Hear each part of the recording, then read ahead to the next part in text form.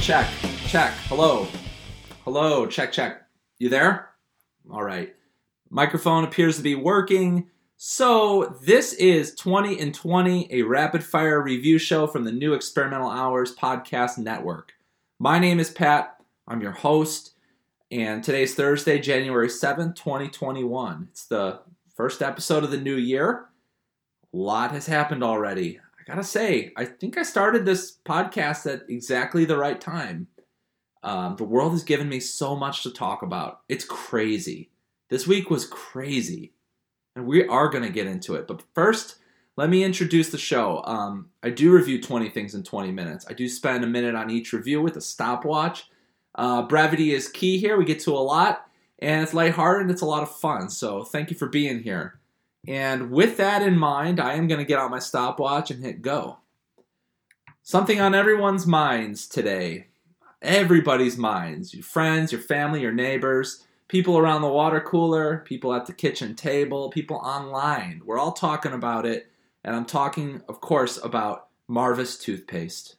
Marvis toothpaste. You may be wondering, Pat, are there any alternatives to Colgate or Crest? You know there are. I got you on this. Marvis, it's Italian. It comes in a variety of flavors like jasmine mint, strong mint, Arctic mint, ginger mint, and cinnamon. All of them are delicious. All of them elevate the teeth brushing experience. I gotta warn you, Marvis does not have fluoride. So if you're living somewhere that does not fluoridate the water, you're probably gonna want to have a fluoridated toothpaste in your arsenal. I'm not your dentist. I'm just, common sense. If you live in Chicago where we fluoridate the heck out of our water, by all means, go crazy. Marvis toothpaste tastes great. Let's get to the meat and potatoes of tonight's show. Politics, the Georgia runoffs. Congratulations to Raphael Warnock, Jon Ossoff, two new senators out of Georgia. Raphael Warnock, in particular, first black senator ever in the state of Georgia. That's crazy. Not altogether surprising. The legacy of slavery and Jim Crow looms large in the American South and, of course, throughout our country. And just got to give a special shout out to all the black organizers and voters who delivered the win for Georgia and for our country. It's huge. Joe Biden's going to be able to pursue his agenda without as much obstruction. That's a big deal. I don't think his agenda is going to be terribly progressive, but I hope that it'll be better than what we got now. And, it was something. It was a nice way to wake up yesterday morning. The day did not go well from there. Bunch of ghouls sieged the Capitol building, and all they could think to do when they got inside was take selfies, post to social media. One dude carried a heavy podium around for some reason. One dude stole Nancy Pelosi's mail. They had no substantial asks. You would think if you got in the Capitol, you would have some demands. I want universal health care. I want a raise in the minimum wage. I want an end to the death penalty. No. All they wanted was more Donald Trump for 4 years, and they didn't get it because last night Joe Biden was certified. And these goofs were left to leave without repercussions. It's shameful. I'm not going to get into it anymore. You've probably read about it enough. So let's move on. Before all this happened, the big news was the death of MF Doom, a rapper. And I gotta be honest, his opus, Madvillainy, the work he produced with Madlib, the producer, kind of never really moved me like it seemed to move other people.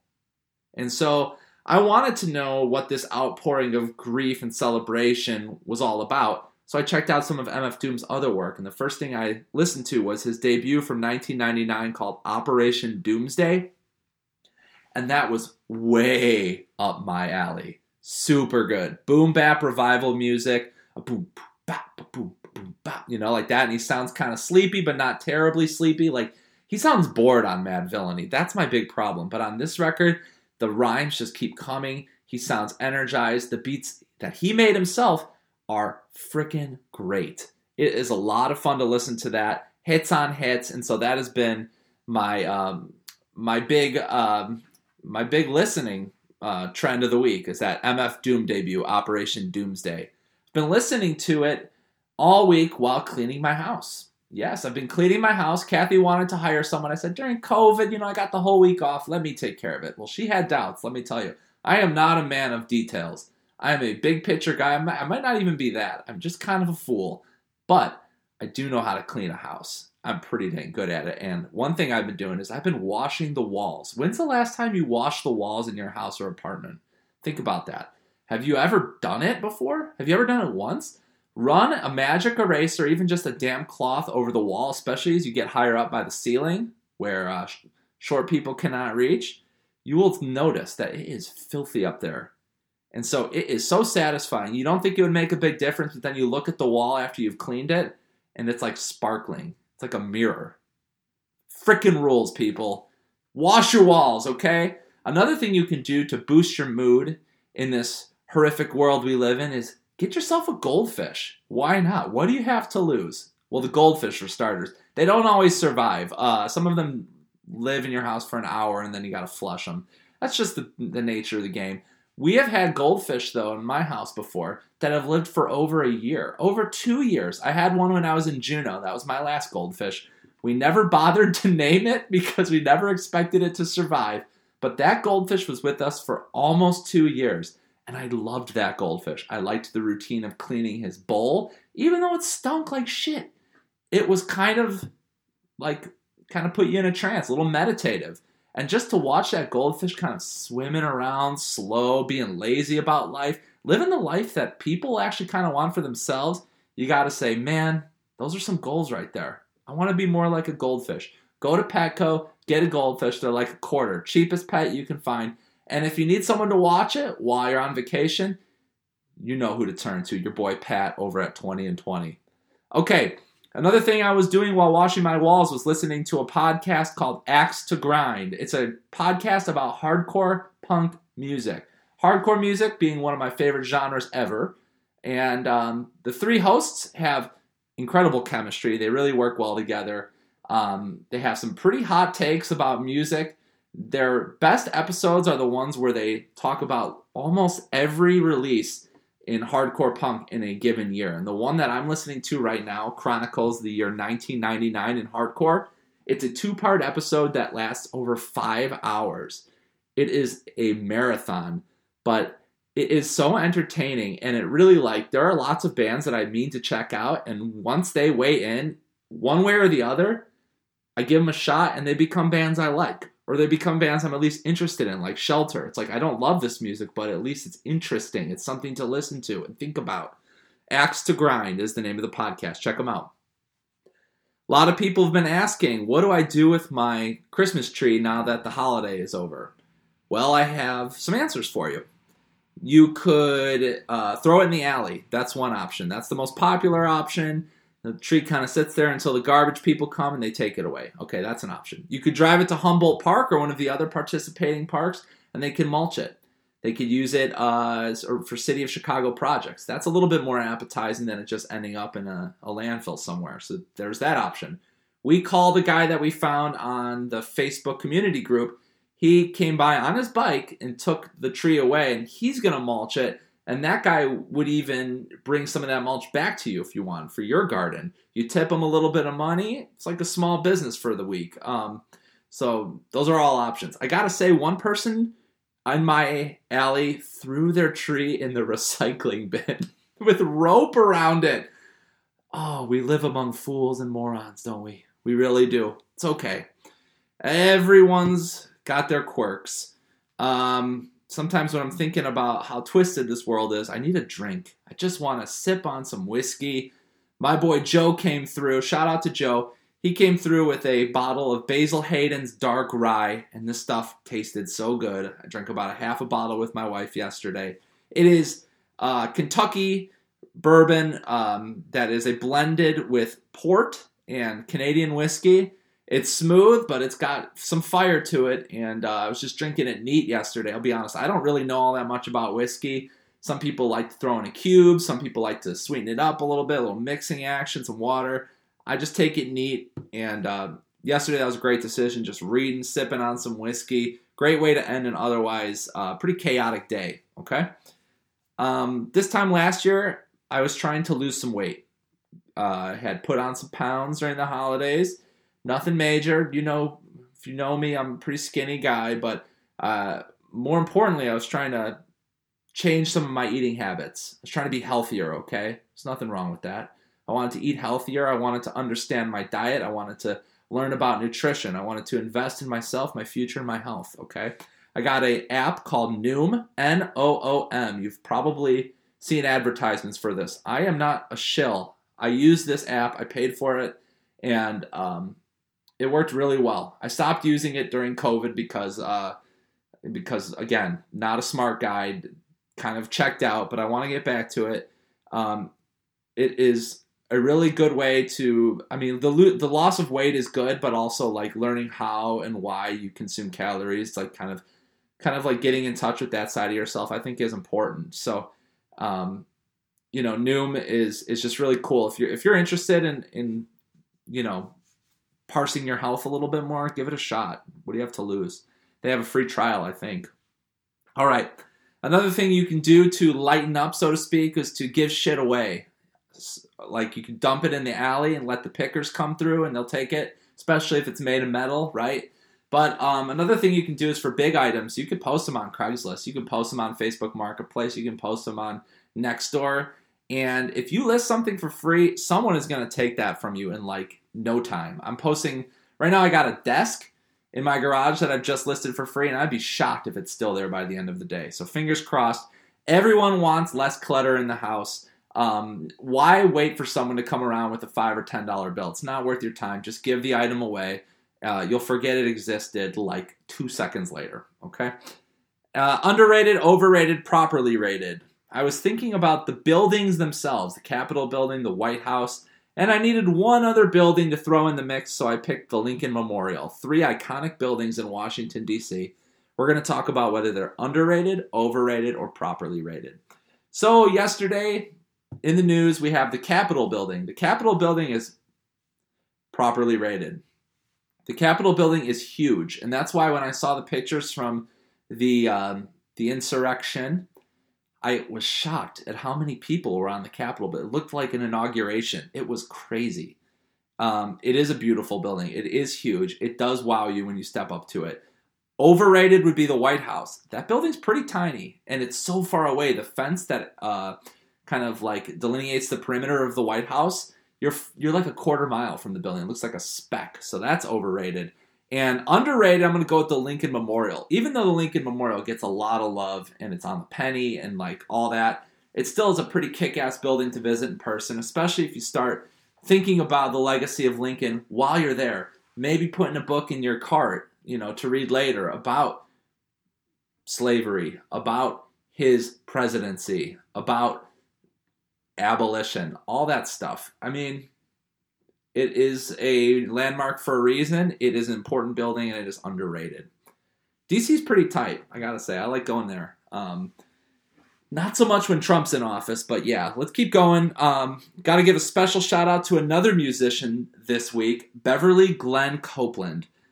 Beverly Glenn Copeland is I would say, keyboard player, sound architect, designer, musician, new agey kind of person. Beverly Glenn Copeland's 1986 record Keyboard Fantasies is so good, so meditative. It is a landmark recording in new age music. It was released under the name Beverly Copeland, but in 1992, Beverly Copeland transitioned to a man, so he's releasing music now, continues to reissue and be discovered by fans of ambient, electronic, new age, and I'm so psyched that I learned about his music. Very interesting dude. Takes a lot of great pictures, has a very appealing outlook on life. So if you need something to relax to or to feel like you're underwater or something, check out Beverly Glenn Copeland's 1986 record, Keyboard Fantasies. I promise you won't regret it. I also was listening to that record when I was chopping some veggies, prepping some dinner. You know how I do it. And I just wanted to talk about the best vegetables to chop. The best vegetables to chop are The very best vegetable to chop is celery. I don't love eating celery, but I add it to a lot of soups and stews and chilies and so forth. It's substantial. It's cheap. It's good for you. Celery also is so much fun to chop. You can go so thin and you can really be meticulous about it, and it really puts your knife to the test. Celery rocks. I also love chopping chives, green onions. That's really fun. I also like to make those as thin as possible. So you're seeing there's like a trend here. I just learned how to prep leeks. I made a potato leek soup. I had never used leeks before in my life. I chopped those bad boys, very similar to celery and chives. I think they're in the same species or genus or whatever the hell. Leeks, super fun to chop. A little bit thicker, a little bit more substantial.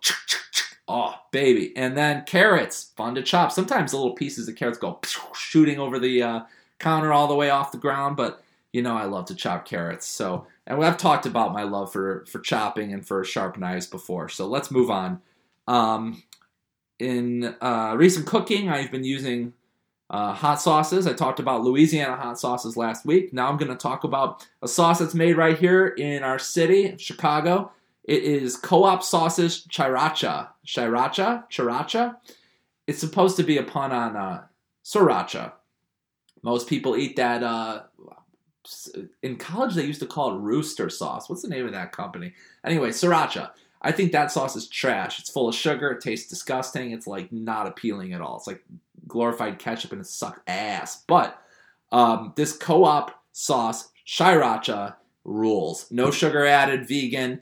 You know this is a meat-free podcast, so I'm throwing this on my tofu. I'm throwing this in dishes like a rice noodle. I'm throwing it on rice and in various stir-fries. So get a hold of the bottle. You can find it at your local grocer. Co-op Sauces, Sriracha. Also got to give a special shout out to Frank Ash, the children's author. His books rule. The book he's most known for is Happy Birthday Moon, in which a bear protagonist learns that it's the bear or the moon's birthday, decides to buy the moon a hat. And it's kind of fun. There's a secondary character of his Echo.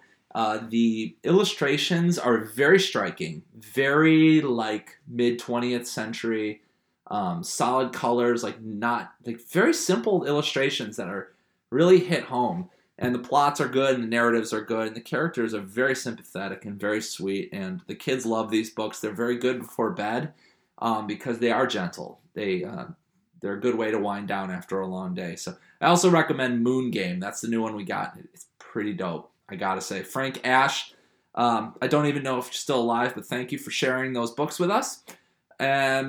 Patagonia, you're a company, so I'm not going to thank you, but Patagonia is a company that makes a jacket for kids called the Nano Puff.